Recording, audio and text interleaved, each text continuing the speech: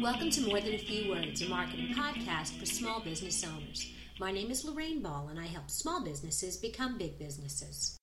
In today's episode, I want to talk about blogs. This is a fundamental part of every small business website. A few years ago, when we built websites, we would suggest to our clients that maybe they should consider a blog.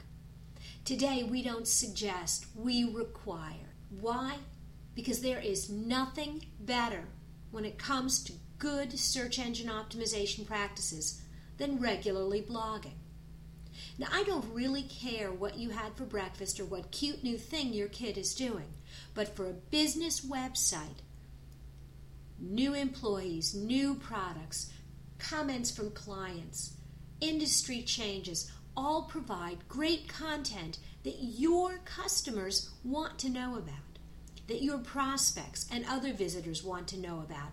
And most importantly, all of that information contains the kind of keywords that help improve your visibility on search engines. Blogging is a fabulous way to help move your company up in search engine rankings. It provides fresh content filled with great keywords, and it helps you tell your story on a regular basis.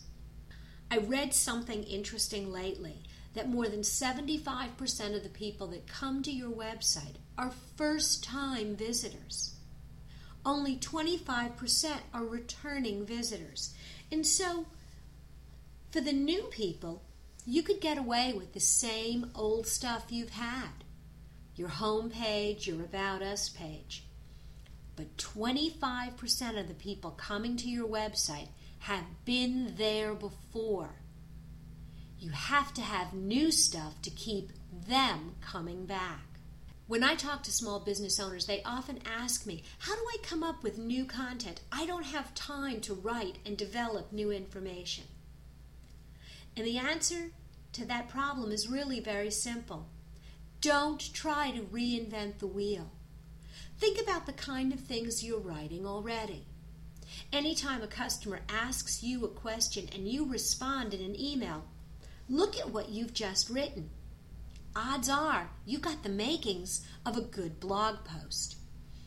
Are you reading industry journals and publications? Are you watching trends in your industry? Simply write an introduction and say, I read this really interesting article about X, Y, or Z. Here's a link. Blog posts don't have to be long, but they have to be relevant and related to your business. Some of my favorite blogs are written by people who talk about ways to improve your blogging. If you'd like to learn more about blogging in particular, I would recommend that you check out ProBlogger and Copyblogger. Not only are these blogs well written, but there are some wonderful practical tips that can help you get started. And of course, the team at Roundpeg is always here to help as well. That's it for today's episode of More Than a Few Words. If you've enjoyed the comments on blogging and you'd like to know more about social media, networking, and blogging, be sure to check out the rest of our posts at www.roundpeg.biz.